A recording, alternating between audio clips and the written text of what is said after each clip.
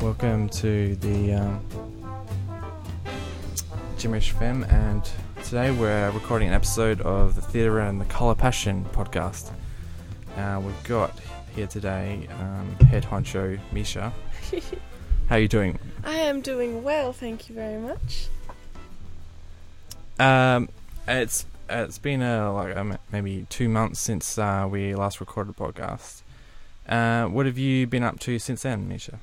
Well, the theatre club saw... The last show they went and saw was called Forget Me Not and Refractions, and it was put on at Deck Chair Theatre. And I was lucky enough to be acting in that show.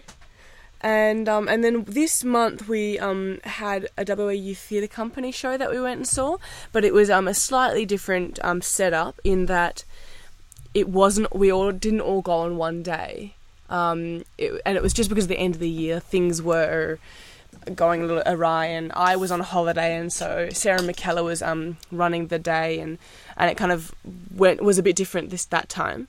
But I think Forget Me Not went really well, and we had a fair amount of people come, and it was a really fun question and answer session that we did that James is going to upload soon with We have lots of funny people that were involved in the show, and so they were quite amusing. Okay, cool. Yeah, Misha, I did actually do my back end that day. It was quite exciting, and was in the emergency room, I think, or just got out of the emergency room when it was happening. Oh, it was a bit of a dang because I look forward to the the theatre club things, and my Friday of the month comes along, and guess what? I'm in bloody hospital. Oh, that's so unfair for you. I'm sorry. But I also got to see, since the last podcast, I think we went and saw Equus. Yeah. We got the special deal there, although we weren't allowed to record the Q&A for that. That's but they did do a right. Q&A. They did. What did you think of Equus?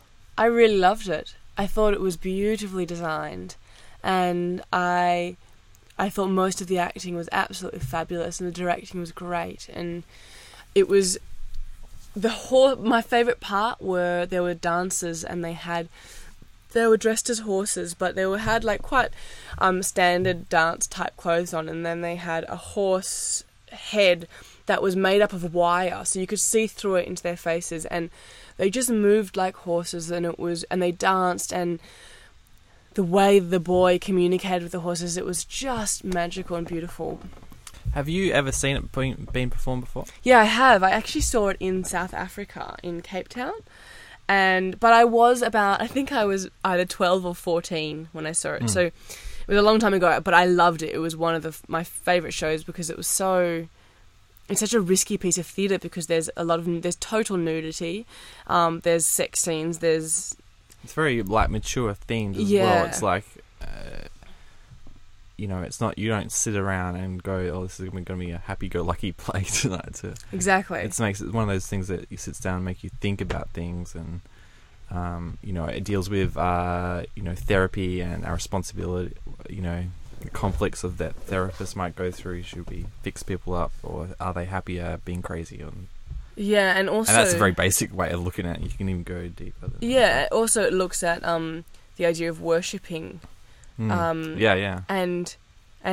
how it can be a confusing thing, and the main character in the play worships horses. And if you look at his parents, one of them is very devoted to God and Christianity, and the other one's an atheist and doesn't believe in God. And so it became quite confusing for this boy, because clearly he wanted something to worship, but he was so confused, so he created his own deity.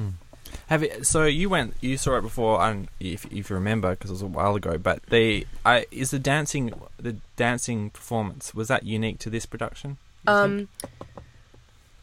No, I don't think it is unique. I think it's quite a natural choice to have the horses be performed as by dancers, because dancers are so good with their bodies, and they're so trained to move their bodies. So I don't think it's totally original. I think the opening scene where there's a solo dance performed, sort of representing of a horse being born and learning to walk for some, that was quite surreal, because it to use human physicality to express something that I guess we're all familiar with. We've all seen it on TV, and nature doc is about young animals being born and learning to walk for the first time. It was surreal because they had, this performer and I guess the choreographers had got it so down pat. Yeah, it was so accurate. It really brought you into the story. Oh, it's gorgeous. Great way to begin. I have a particular passion about having dance included in theatre. Yeah. And having moments where there's real moments, real characters, and then suddenly there's a dance movement, and I just am so moved by that when it's done well. Have you ever worked with dancers on set, or if you've done dancing, is it performed by the actors? I don't think I have worked with dancers. But I have done dancing classes myself, and therefore have seen dancers work and move. And I think my one insight that came from the Q&A afterwards, which we weren't able to record, is someone asked William McInnes how do you prepare for such a role, and he I think he said it joking, but he said, I just get up and say the words, and but that was probably my main criticism of the players. Sometimes I didn't believe his character. That's exactly how I felt. Because he spoke it so well, but I just didn't really feel the passion in him. Sometimes I felt like he was saying his words, but he wasn't listening to himself, he wasn't actually connected to what he was saying. And it was fascinating because then, exactly, I agree with you. I saw in the question and answer, he pretty much said that. And I was like, oh, yeah, well, that makes sense. Yeah. Because that was my main criticism of that. Me too.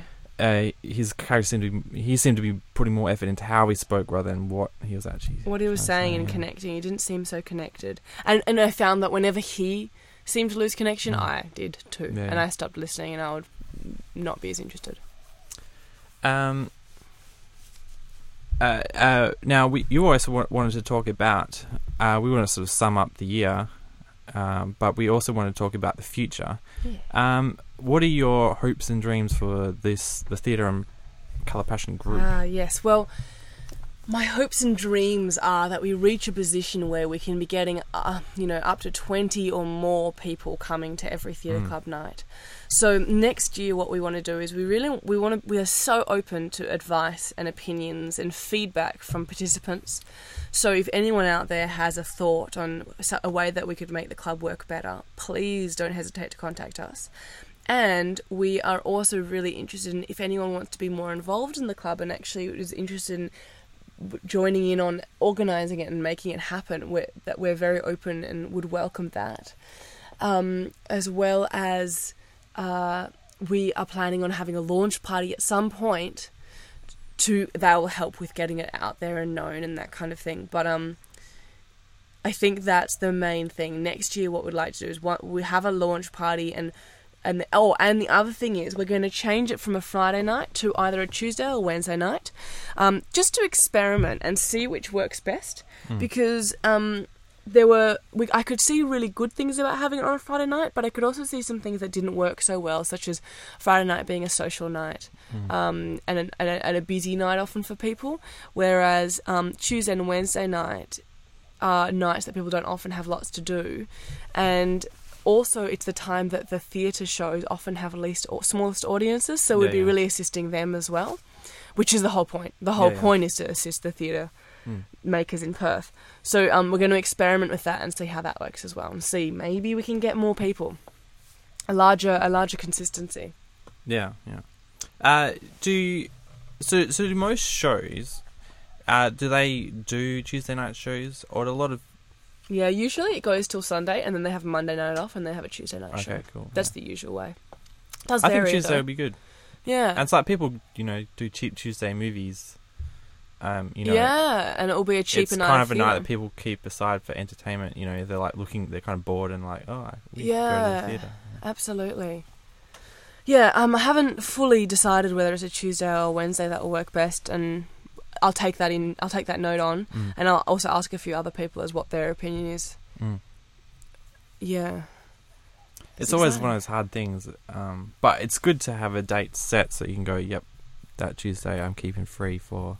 Yeah, I definitely want to do it like a last Tuesday of the month or last Wednesday of the month or something, because then it's really consistent and you know that's what you do on the last day of the month, whatever day of the month, which is such a nice way to know that you're still you're keeping yourself in the arts and involved and seeing stuff that's happening. And I mean, the other thing I think it'd be cool is, like, you know, if it's kind of like, because it's like a theatre club, could be like a book club where people talk about it, whether we should organise, like, you know, a coffee, go to a coffee shop afterwards, or a bar.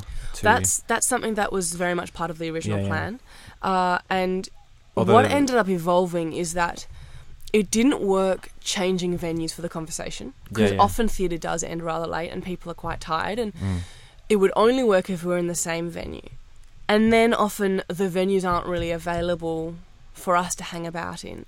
And if they are, then we kind of ended up coming to the point where if the theatre people would do a question and answer session for us, that would be a good way to have that kind of discussion. Then having a discussion as well as the question and answer. Yeah, it's a tough one. What do you think? It's just like, you know, do you think cut the question and answers and go for conversations? No. It's just like have you ever been to the PAX Script Labs? Yep. Yeah, where they sort of you go and you have they have drinks there and you talk beforehand, and then you read the thing and then you fill out a questionnaire form, and then people go to the pub afterwards and you like continue to socialise. Yeah, no, it's just a social thing. Plus, you talk about what you've just heard. Definitely. And you know, if we, like, I don't know, just as building as a club, and people are like, oh, I want to be part of that. Yeah, definitely. Rather than just being about, oh, I get cheap tickets. Totally agree with you 100%. But then the part that doesn't work is that theatre is longer and it goes late. That's why I had it on a Friday night initially, is because people can go late because they don't have work on a Saturday morning. But I'm going to experiment with the Tuesday, Wednesday night because it's not a night where people have plans. But because it will be a work night for many people, I think that's the tough part. That's the part that is hard to figure out. What we have got is we've got someone, Zane Alexander, writes in pre-show information onto the website, so that you can go and read about the show, which is kind of like the pre-show thing. Then we've got the show, and then we've got the post-show thing. I agree with you. There's something that needs to change, but I don't see how. Like, if we go see a show and it's one of those ones that does end at 11, people. How do we make it work so that people want to be involved in the conversation?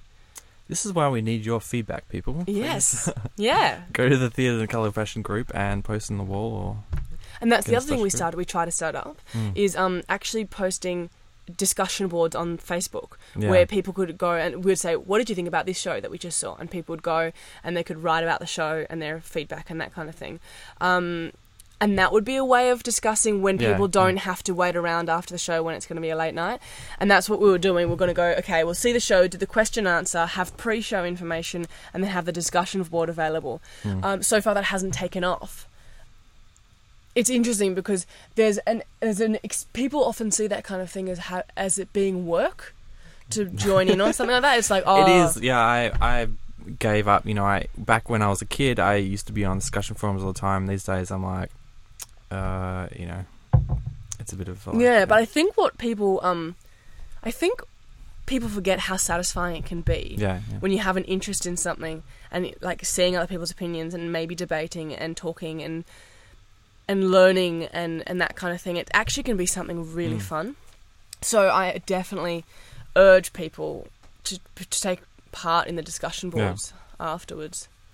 My aim is next year is to do a Gimmerish Femme show every Saturday that's arts related, and you know, I mean, it could be a possibility where we could get one of those Saturdays a month could be, you know, dedicated to just talking about things. You know, it's just a matter of getting people to come along, because I know people are interested. I have to get my own momentum up in the same way as the Theatre and Colour Passion is, because people are like, what's podcasting? Especially in Perth, not many people know what that is. And then you have to come down to my shed. Which day? You're like, am I going to be killed by the serial killer? Like, slaughtered in a shed and hang up on a hook or something. Exactly. I'm worried about this interview finishing and the knives coming out. No, you're meant to be talking out like Misha. This is it's great great. fun. No, it is. No, it actually is fun. It's actually surprisingly fun. Now, this is like, I remember the first time I came, I was quite tired that day, and I realised how satisfying it is to talk about things that you're interested in.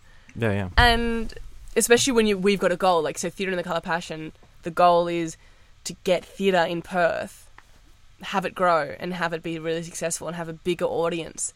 And this is such a great way to contribute to that. And so therefore there are other people out there that have their own artistic goals. Mm-hmm. And, it's a great way for them to advertise themselves if they're doing a show or if they're that kind of thing. So it is a great thing if people are hearing it and people are listening, which comes down to publicity and marketing. Yeah, yeah. The bane of my Which is existence. the same as Theatre in the Colour Passion. And unfortunately for me, I'm not the best publicist or marketer.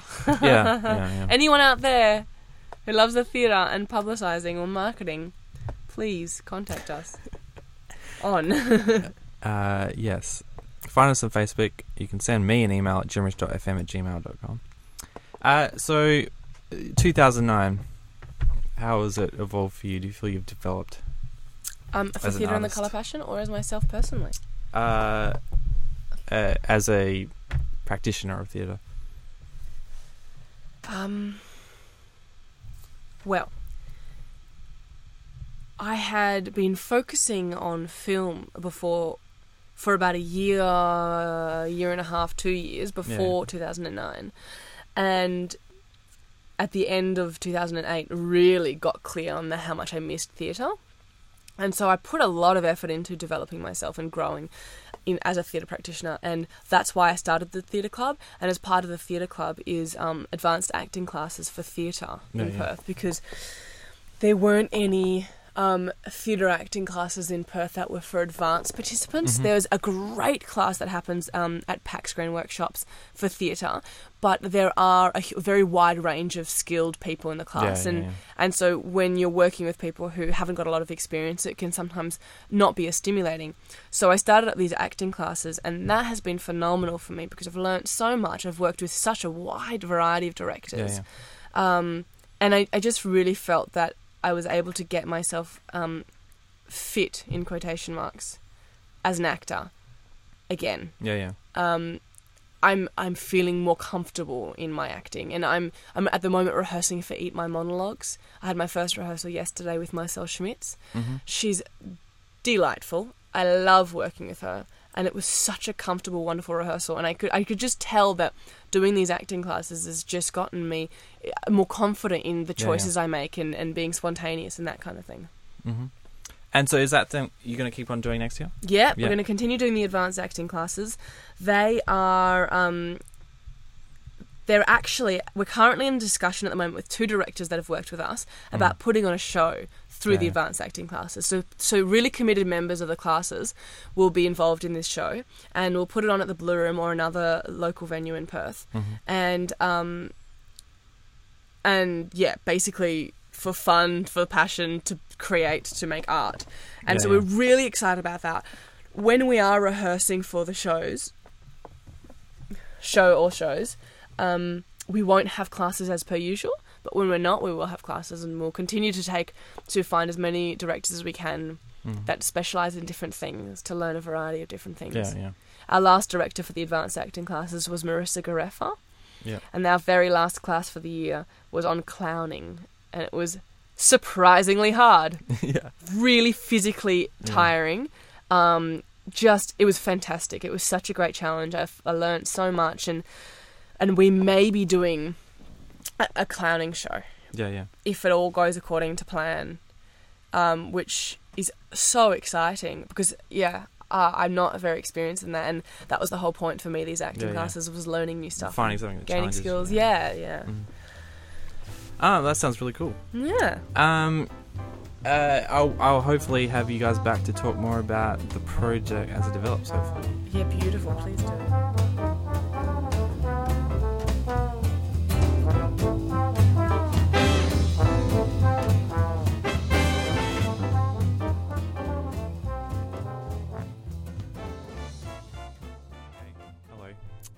back live after a bit of a break there. We kicked out Misha, and I got with someone I've never met before, except being highly recommended by some old friends of mine. And I don't even know how to pronounce your name, sorry. Iskander. Iskander. Iskander Shahrazudin. Iskander Shahrazudin. It's a bit of a mouthful. Yeah. It's quite long. Well, at least no one forgets it. No, that's Yeah, true. yeah. It can get awkward, though, because after meeting so many people, and you don't remember their names, but they'll always remember yours. Yeah.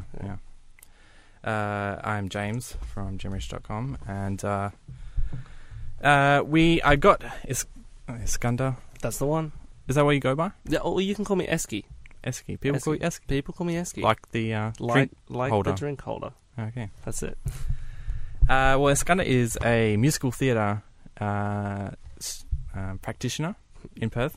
Sounds about right. What would you call it? Performer? Yeah, performer. Oh, you just like, yeah. Stage, screen, I'm an whatever artist. it's going. That's what I say. I'm an artist. Yeah. Because everyone's like, oh, what do you do? Oh, I do filmmaking, but I do a bit of like this internet radio. And they're like, what do you do? And I'm like, oh, I'm just an artist. Well, if Just somebody give up. asks me what I do for a living, I say I'm an actor and a writer, and I occasionally get paid. So Oh, yeah, cool. Yeah. that's what I do. Yes, well, technically I get paid by working in a restaurant, but Oh, I like to do think too. that I... it's that cliched artist working in the restaurant. That's what we all Yeah. do. And now, the reason I've got him on is because Theatre and the Colour Passion group went to see Sweat last week, and I was not there because I'm working full-time. Because of the Christmas rush, which is a little bummer, because I wanted to go see it. An old friend, family friend of mine called Liam Graham was part of it, and he put me on to Iskander, and I just wanted to get him in and talk about, I guess, because question about, introduce himself, and then talk about the production and how it went, how it was developed, any reflections on the project you might have. Yeah, sure. But perhaps we start off like, how did you become to be, I don't know, a musical performer? What's your... My background is passion? actually elite gymnastics. Oh, really? Yeah, I was a junior Did international you do circus competitor. performing? I did not. No. A lot of people seem to like do gymnasts and they do like Yeah. circus, like, oh, I could become an actor. I do have a few friends that have gone down that track, but Yeah. no.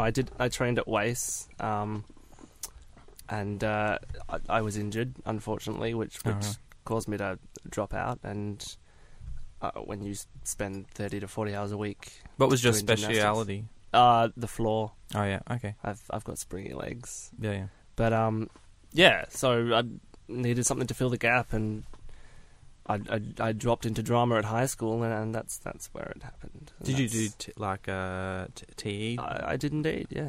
Yeah. Was that good? It was good. It's my biggest regret not doing that. Ah. Because I at my school you could either do physics or drama because they're on at the same time, and at the time I was crazy, wanted to be an engineer, and I was like, No. Oh, how wrong I physics was. over drama. But yeah. I mean, I wish I would have done both if at the time because I was Mm. interested. I did drama, in lower school, but I never got to do the real thing. Yeah, no. I did the TE thing, and then I started to seek out community theatre groups, and Mm-hmm.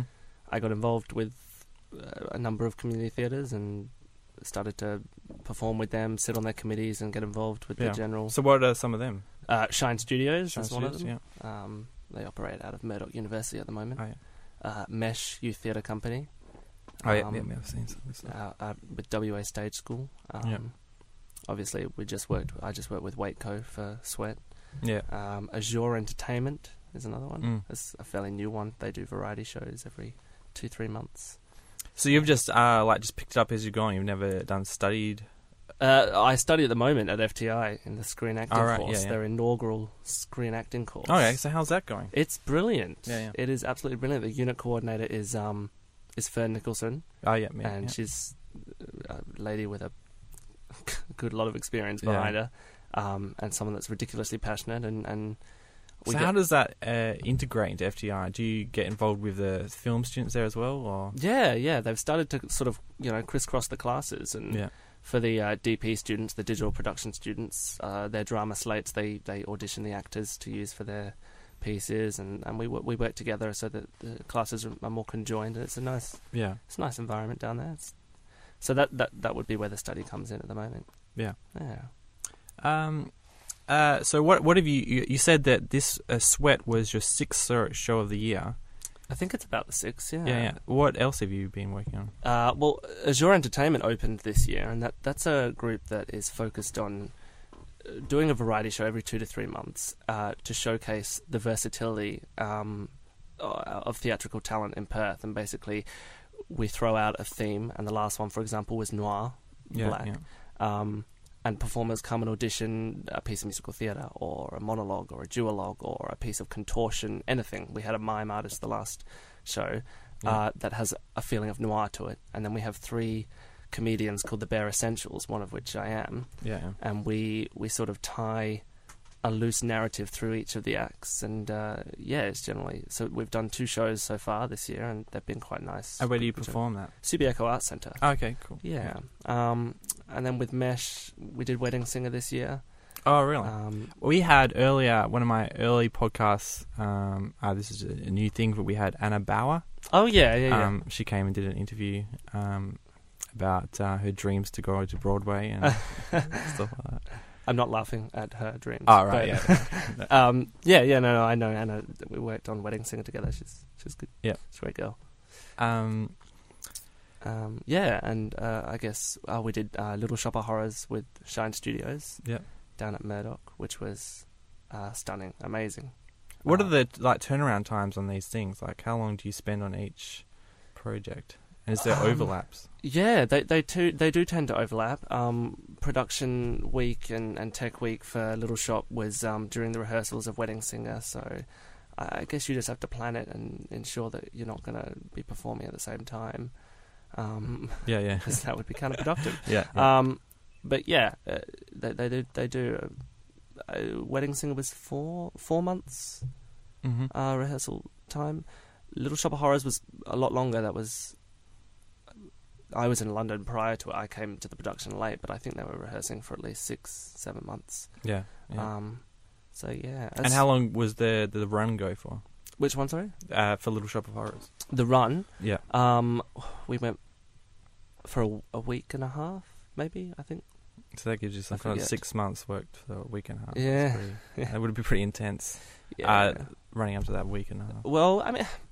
Or it's like just down pat once you get there. Yeah, it's it is. Like It's a nice little... It's a nice coming down, and there's not so much stress. But I mean, everybody that does it because they love it. Nobody gets paid. It's community theatre. We do it because we enjoy it. So, it's...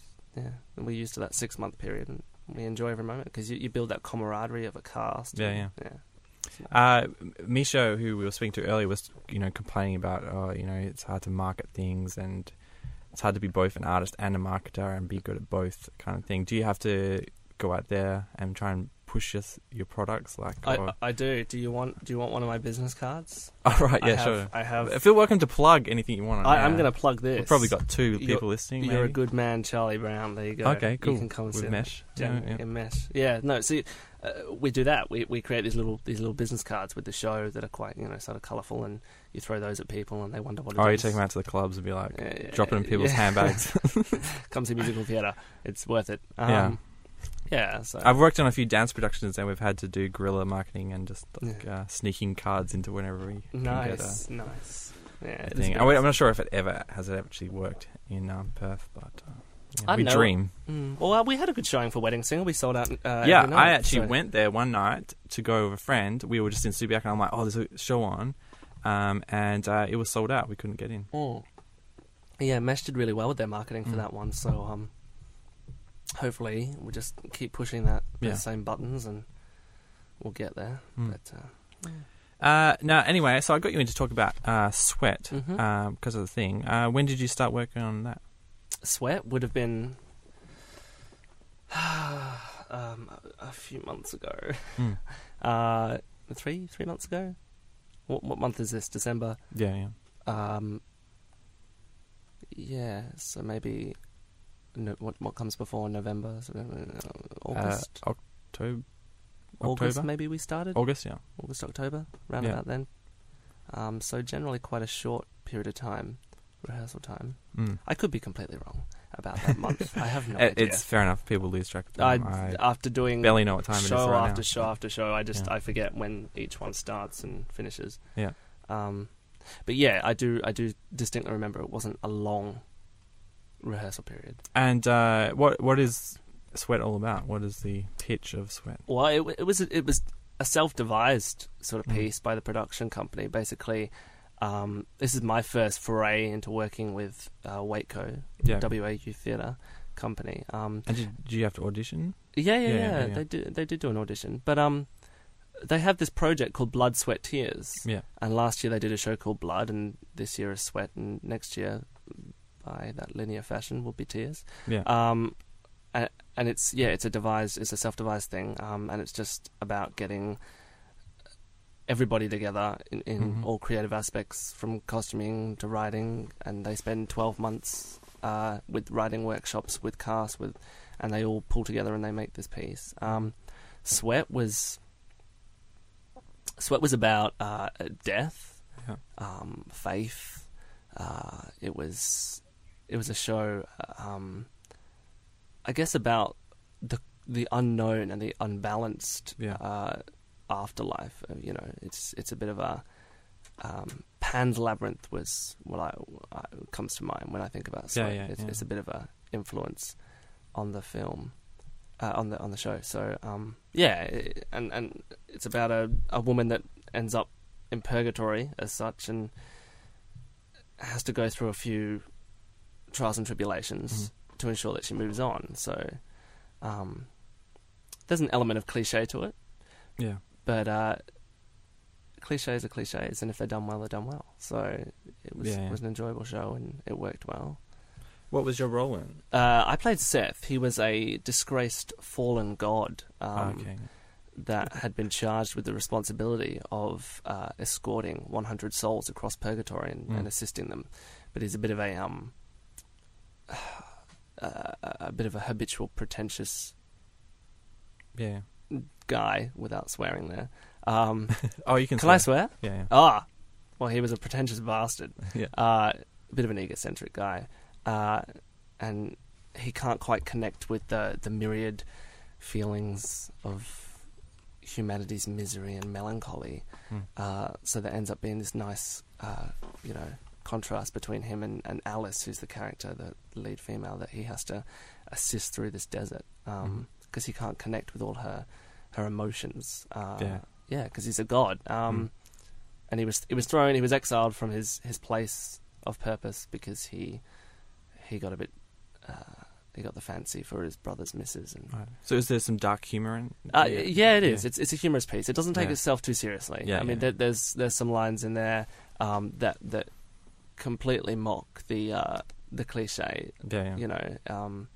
But it's nice. It gives a nice moral message, as well as ensuring that it's not taking itself too seriously with its absurdism. So yeah. Oh, sounds cool. And so what is the rehearsal process like? How much do you rehearse, like, for a given week? Well, Sweat was different. It's a different show that I've ever been in, because initially when we got involved, there wasn't a script. Right.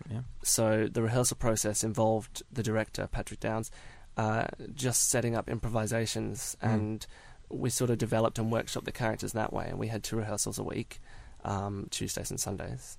And we just did improvisations for the first month or two, to really solidify those characters. And once we had a cemented idea of what we wanted the characters to be, or who we wanted in the show, then we decided that it was time to write it. We had a basic outline, so we knew what we wanted to happen, but we didn't have the characters. We didn't have anything. So it was a completely different rehearsal process that I've been involved in. So it was a nice, unique experience for me. And to that accelerate, so you eventually had more rehearsals, or you always stuck to the... we generally always stuck to the 2 a week, which is quite normal for a show in Western Australia, Perth. People work, people go to uni school. It's hard to keep up with it. So So how'd the show go down? Look, it went well. We're at Yiriyarkin Theatre, and the cast had a ball. It was just a real bonding it sounds so, like everybody says it's a bonding Yeah, thing. yeah. But Well, it's all a part of working as a team kind of well, thing. it is. But I mean, just with the idea of us not actually having a script and having to all come together, and we all played each other's characters through the improvisations, but Yeah, we yeah. all had a deeper and better understanding of where people were coming from, and so we were all really invested in each other's characters.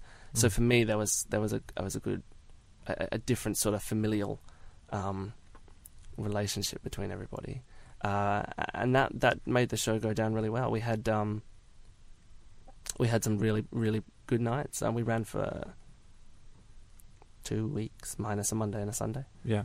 So yeah. And was it hectic? Like, or is it just like turning up for work each night? Yeah, Because I've never had to perform. I've always been behind the scenes. I've never had to go up. it's I'm hectic. No, it's not hectic. It's fun. Yeah. Yeah, it is. It's turning up to work, and Do you ever like some nights you're like, oh, I don't feel it today, or yeah, definitely. yeah. Yeah, definitely. You definitely have that, but it's just a matter of maintaining professionalism Yeah. and throwing up the best performance that you can on stage. Yeah. Because otherwise, the people that paid to see the show that night are going to be a bit disappointed. What is the longest run time you've ever worked on, like for a show, like that's gone the longest run you've? Well, generally, community theatre shows in Perth will not run for more than 4 weeks at the most. Yeah. There's a couple of shows that have just finished. Sweeney Todd down at Rolling Stone, The Wiz up in Malu, they ran for 4 weeks. Mm. So that's probably the longest that I've run a show for. Roundabout, yeah. Now, so you've given me this card here for You're a Good Man, Charlie Brown. Yeah. So you're currently rehearsing this? Yeah, no, Yeah. I'm the assistant director for You're a Good Oh, Man, okay. Charlie Brown. So I see you're behind the scenes. I'm behind the scenes for that one. Yeah. Okay, cool. So, because I sit on the committee for Mesh, and yeah, it'd be a nice, good, colourful show. So Yeah. And so is this based on like the Peanuts it sure is. background? Yeah. It is, definitely is. And is it like already written, or you've devised your own No, based on the characters? this is a Broadway musical. Okay, cool. They had a revival cast of it. It's an old musical. Yeah. They had a revival cast in 1999, I think, Yeah. on Broadway, which had Christian Chenoweth in it. Oh, yeah. Yeah? I only know from like people like Anna saying that. Yeah, And, she's the girl that did Wicked, yeah. the first Yeah. Glinda, and B.D. Wong. Do you know B.D. Wong? No. Please Okay. explain. What is it? I can Google it. Law and Order SVU.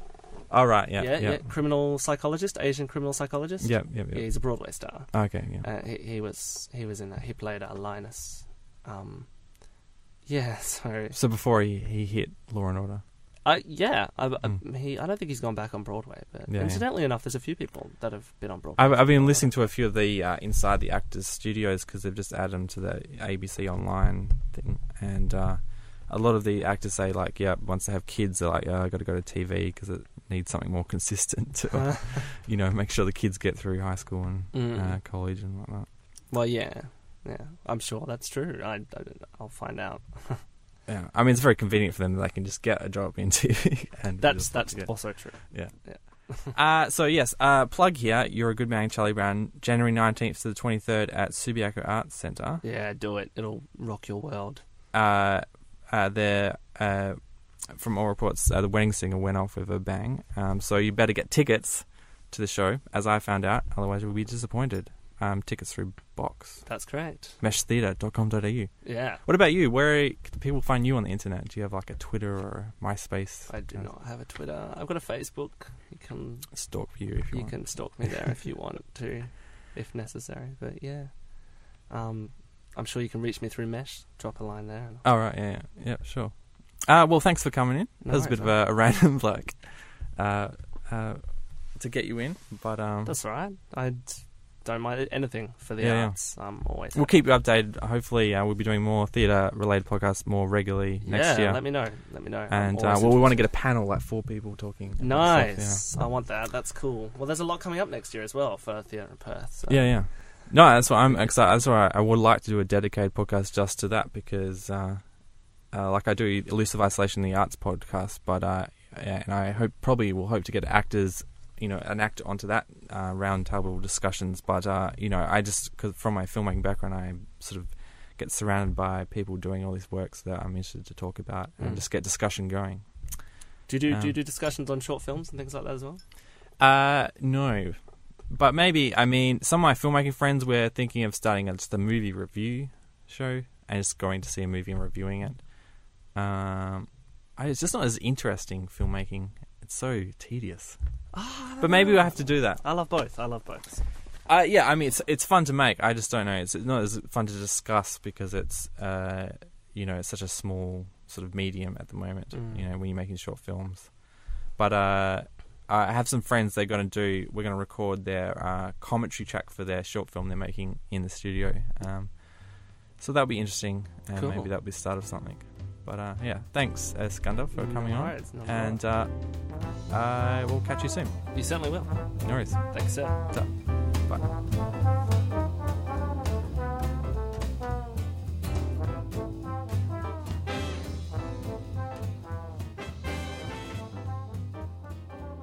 What else do we need to talk about? That's about it, really. I think we did it. I think Yeah. we've done it all. So, in summation, please, hopefully you're already listening to this.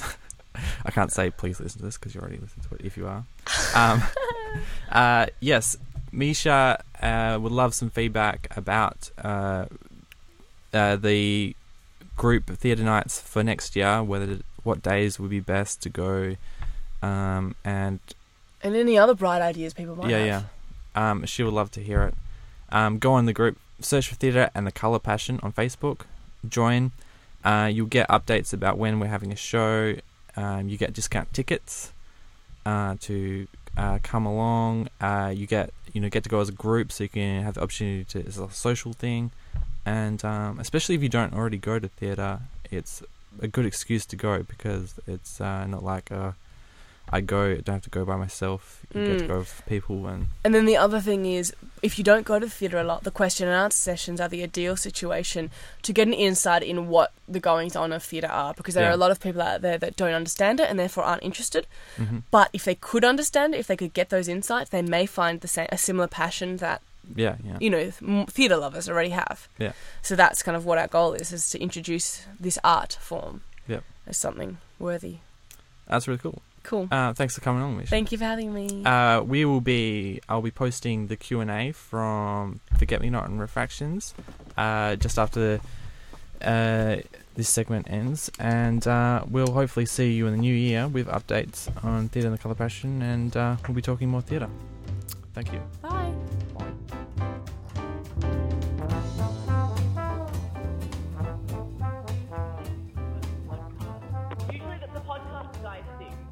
We'll see what happens. You're gonna make it sound like there's more of you than there is of us. So if you're asking two questions, could you ask the second one in a voice? And also, maybe because of the crappy recorder that we have, we can just repeat the question, or how we go. Can we repeat it like this? The question was, if you want to. how do you learn so many lines? That's a lot of questions. Okay, good night. Thanks for coming. Yeah, there we go. Seriously? No. There's always a moment of nerves, guys. Give them some time. There's no such thing as a stupid question. Just stupid.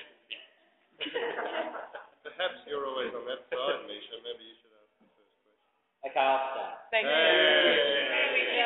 Jamie. Hi, Jamie. Damien, what inspired Forget Me Not? Really good question, mate. It was a news story based on a true life story of a man who this happened to. He was a very intelligent man. He was an architect, I believe. Hello? Sorry, I can't. I'm answering Jamie's question at the moment. Yeah, it was a news report, and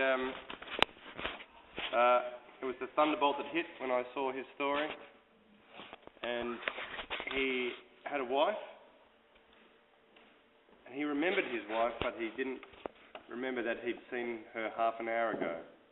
And so that every time that she walked through the door, it was like a puppy, he was so excited, he was so overjoyed, which was a weird pleasure for her and a weird heartache, both at the same time, you know.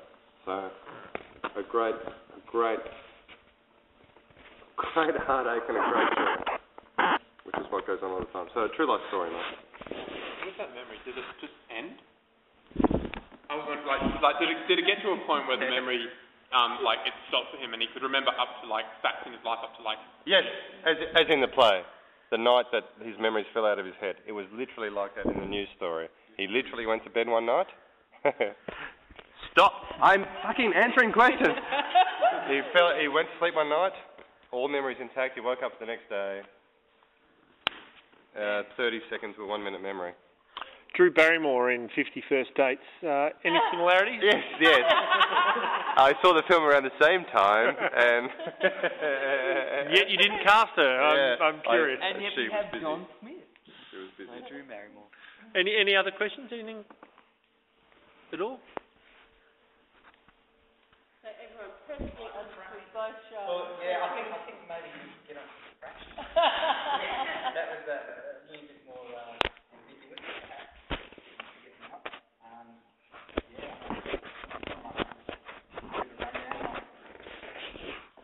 Chris? James? a rundown on Refractions. on the play? Yeah, what was going on? Well, No, I've got my own idea. I just want to compare it to okay. the intentions of Well, your own ideas are probably as good as anyone else's, really, to start with. What's your interpretation? Yeah, it's a play that is open, certainly, to degrees of interpretation. If you're going to interpret it as a metaphor for, Soviet Russia, probably off the mark.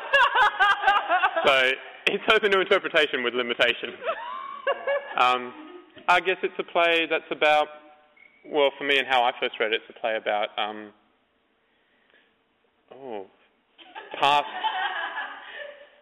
past errors or misjudgments catching up with people, and the stuff that you repress, finding a way to surface or resurface in your life.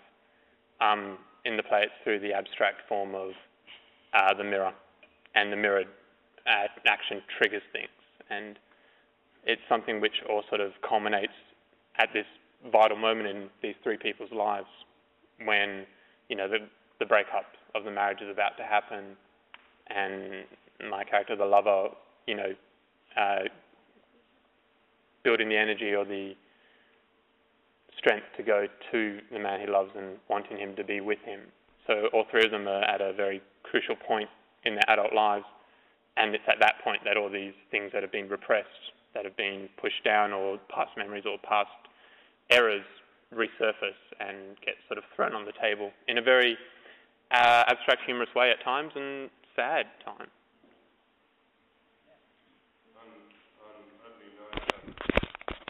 Christine was the artistic director of Deck Chair Theatre, was watching a Year 11 exchange student who was here with his father. And it was just perfect because, Chris nicely surmised there.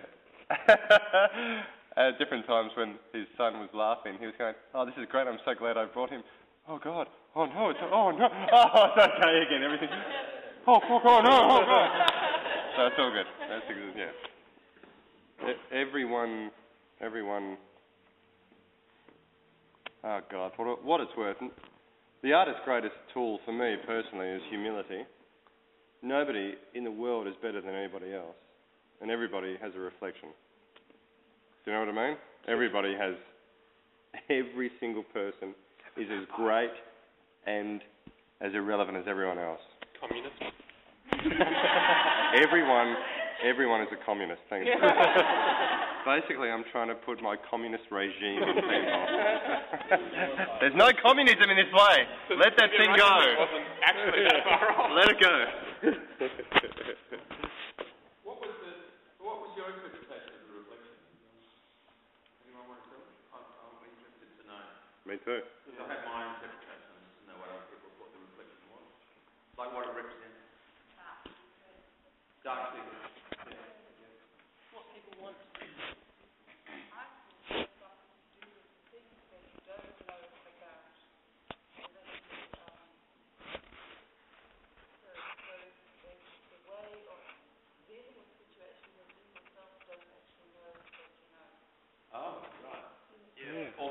subconscious. Is that almost a subconscious thought? No? Yeah. A little bit like this, or no? Yeah, that's what it sounds like.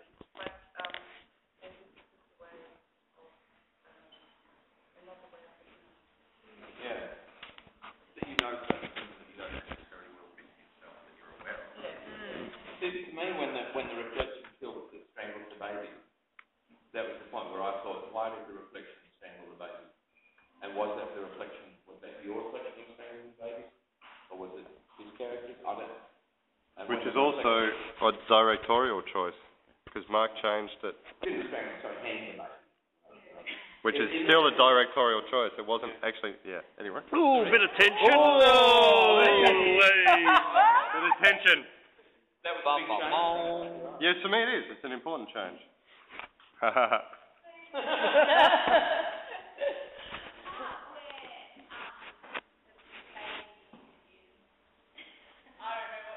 Pissed upon? It's alright, Elise. You can go for your life. Go for it. You're in.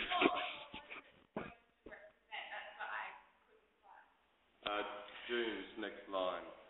Which is missed often when the audience is laughing.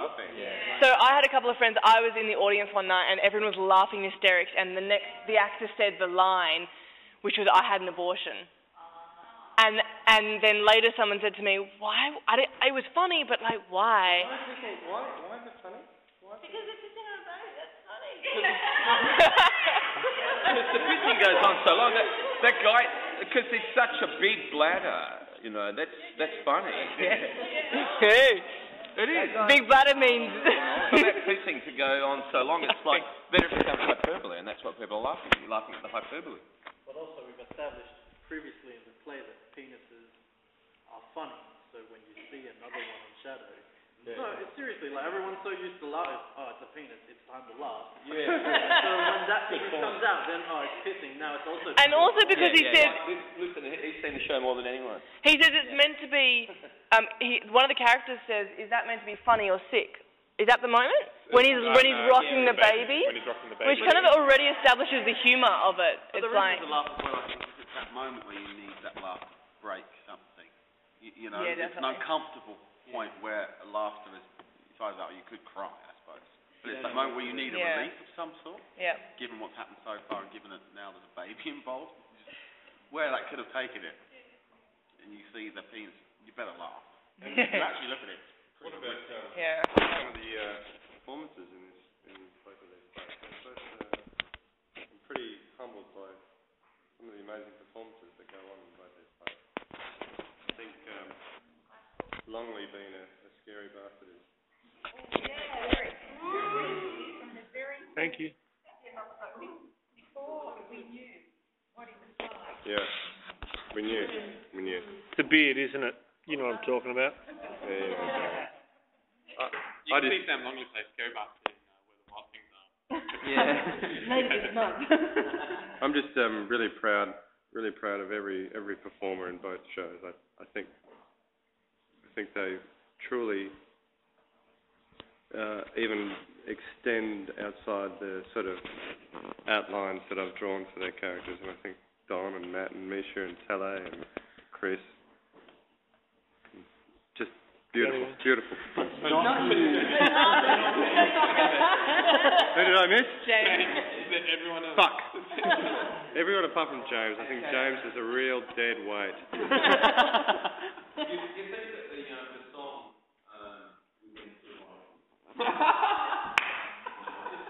Okay, can we give some time for the audience members who may be a bit nervous to just get their guts up, to put their hands up, because we're talking a hell of a lot. Great. I just wanted to know why you chose the harp. Oh, yeah. That was Mark. Catherine, do you want to kind of go into that, maybe, where it came from? It was direct.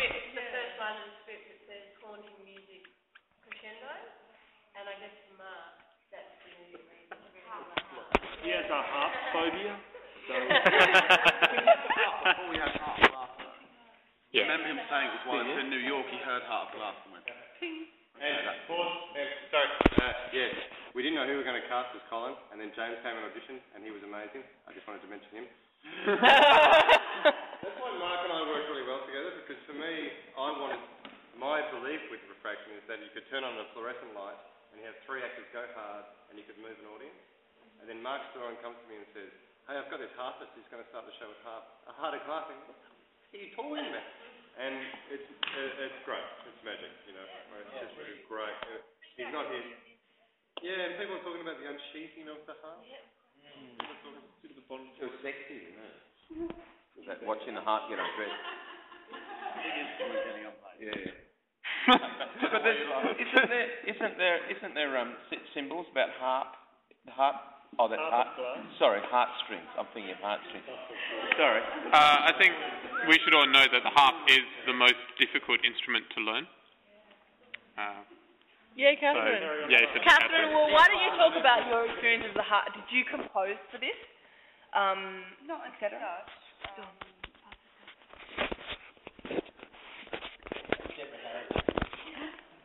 But I imagine you mean all the instrumental stuff. Other than the song. Yeah, Heart of Glass was obviously Mark's choice.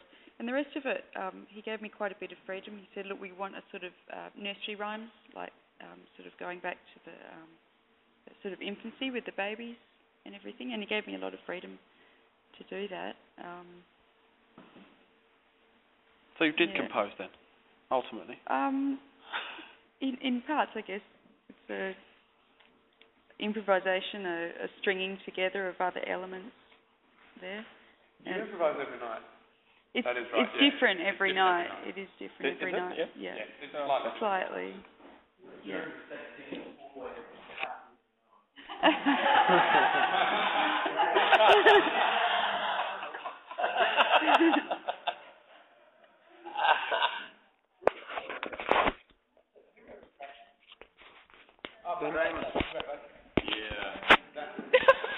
Sorry about that. We might do 2 more questions. I was wondering how much rehearsal had to go into the shadow part and the water episode with the baby.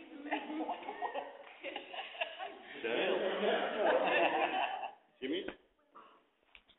Yeah, James. How many times did you have to do your shadow puppet stuff? We had problems with it really because it was pretty hard. We didn't have the actual scrim for a while because obviously it needs to be made, and it's quite hard to do shadow puppet work in the daylight, which was when most of our rehearsals were. So a lot of it was kind of we mapped out and went, this is kind of how it should work, but we can't see it, so we'll have to wait. So we actually have probably 3 or 4 rehearsals with the scrim before the actual production went up.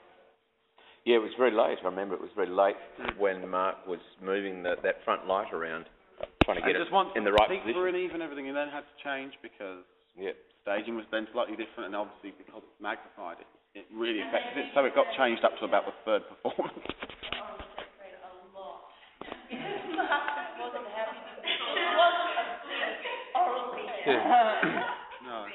Yeah, Mark, James and I would watch a lot of videos just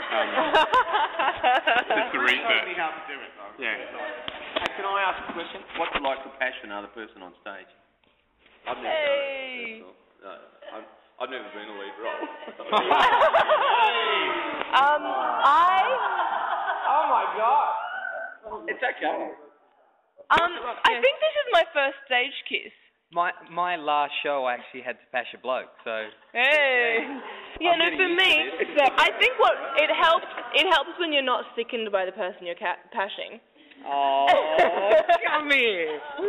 No, like, it's if there was some funny smell, or if there was something gross, it may be difficult, but with Matt it's been really easy, and literally, Mark threw it on us in a rehearsal, and he went, let's just try this. I want you guys to start dancing. This wasn't in the script.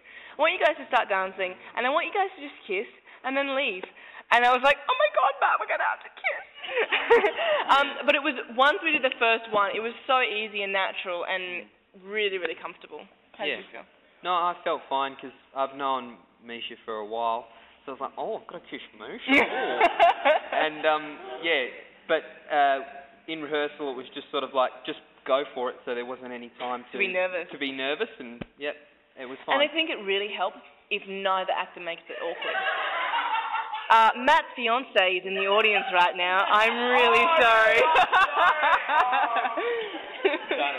It's okay because I know Matt I and Misha. don't enjoy it.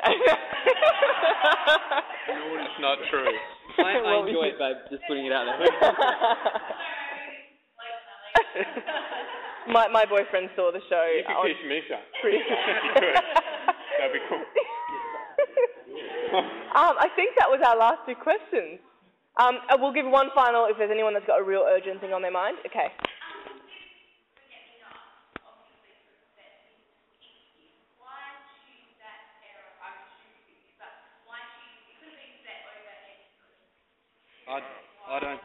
I think it was just a colour palette that Mark wanted to work with. It was. Yeah. I think the designer was talking 50s, which is sort of what it probably is, but it's sort of, I think, in between the two. The way I sort of... I think it's fixed though. Yeah. So I think, because this idea that my character is sort of from the 50s. I think. Yeah, but that's what I sort of saw it as, is in the present, but things have sort of been fading for a while. So things haven't sort of moved on from a certain period, and they're still sort of left behind and sort of, yeah. Yeah, and I know Mark, the director, he specifically wanted Forget Me Not to be a representation of what's going on in Don's mind. So to be slightly warped and just slightly twisted, and I think, yeah, the design probably was very much from where his mind is still at. My character.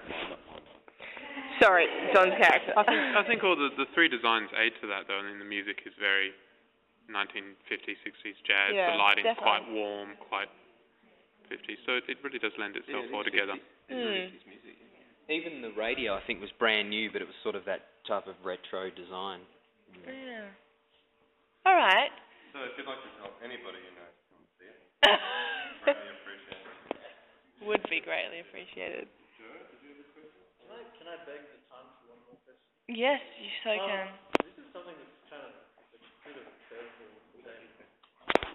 But, okay, with refraction, a lot of the humour comes from the fact that your marital relationship is a homosexual one. Yes. How do you, as a writer, use that and still not kind of, like, how do you personally take that and then not lend yourself in some kind of quagmire involving,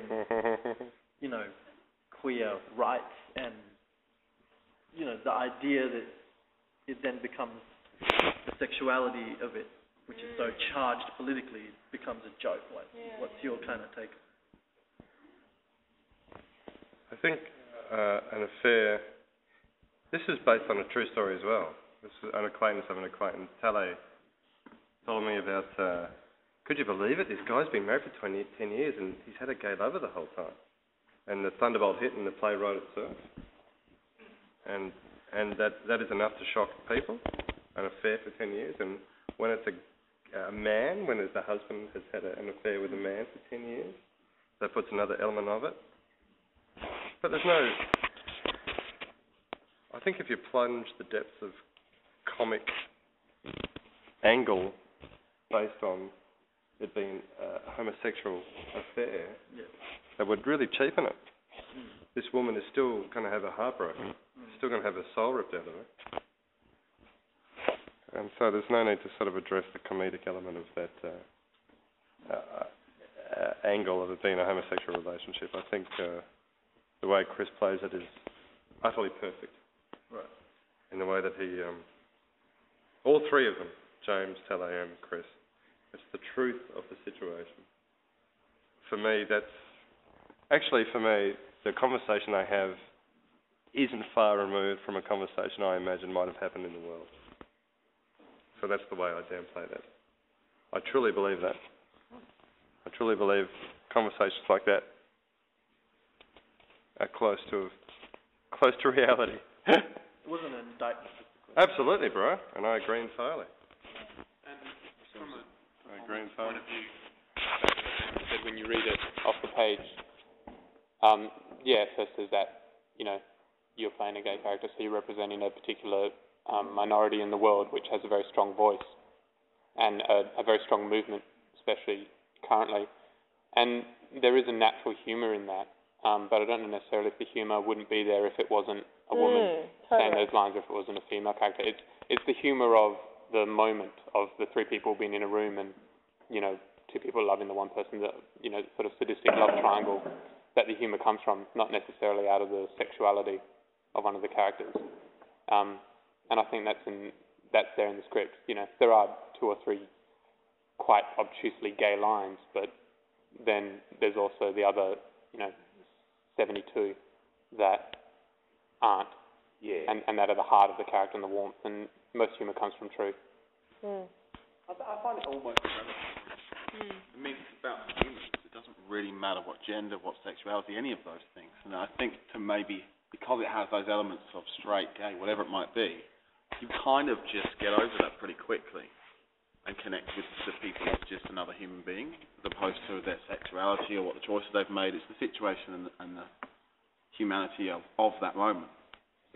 So I think it's helped by the fact there's a gay character in there that isn't just the focus of the whole piece or the humour or not. Well, the taboo adds tension.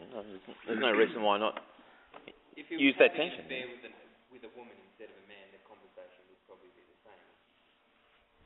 Yeah. Very, very good. Oh, so it's having an affair with a ghost. When Chris says, I want more, and Alay's character is disgusting, and that's like, for me, I just go, would that be the same word used in a straight situation? Would it be disgusting, or would it be you fucker, or something, Like, for me, that's something that kind of tweaks. But then it could be a straight situation. Yeah, I could say disgusting, straight cheater. It's just her view of that. I mean, if there was an age gap of 60 years, say, Yeah. then I imagine disgusting probably would come up again. If it was something that I felt conflicted with, I wouldn't have. Yeah. Yeah. But I thought it was an interesting talking point. Definitely. Within a play that does deal with that in some way. Okay. Well, thank you very much, audience, and thank you very much, actors and Joe's the lighting designer and stage manager of the show, in case you were wondering. And no, thanks, guys. Thank you.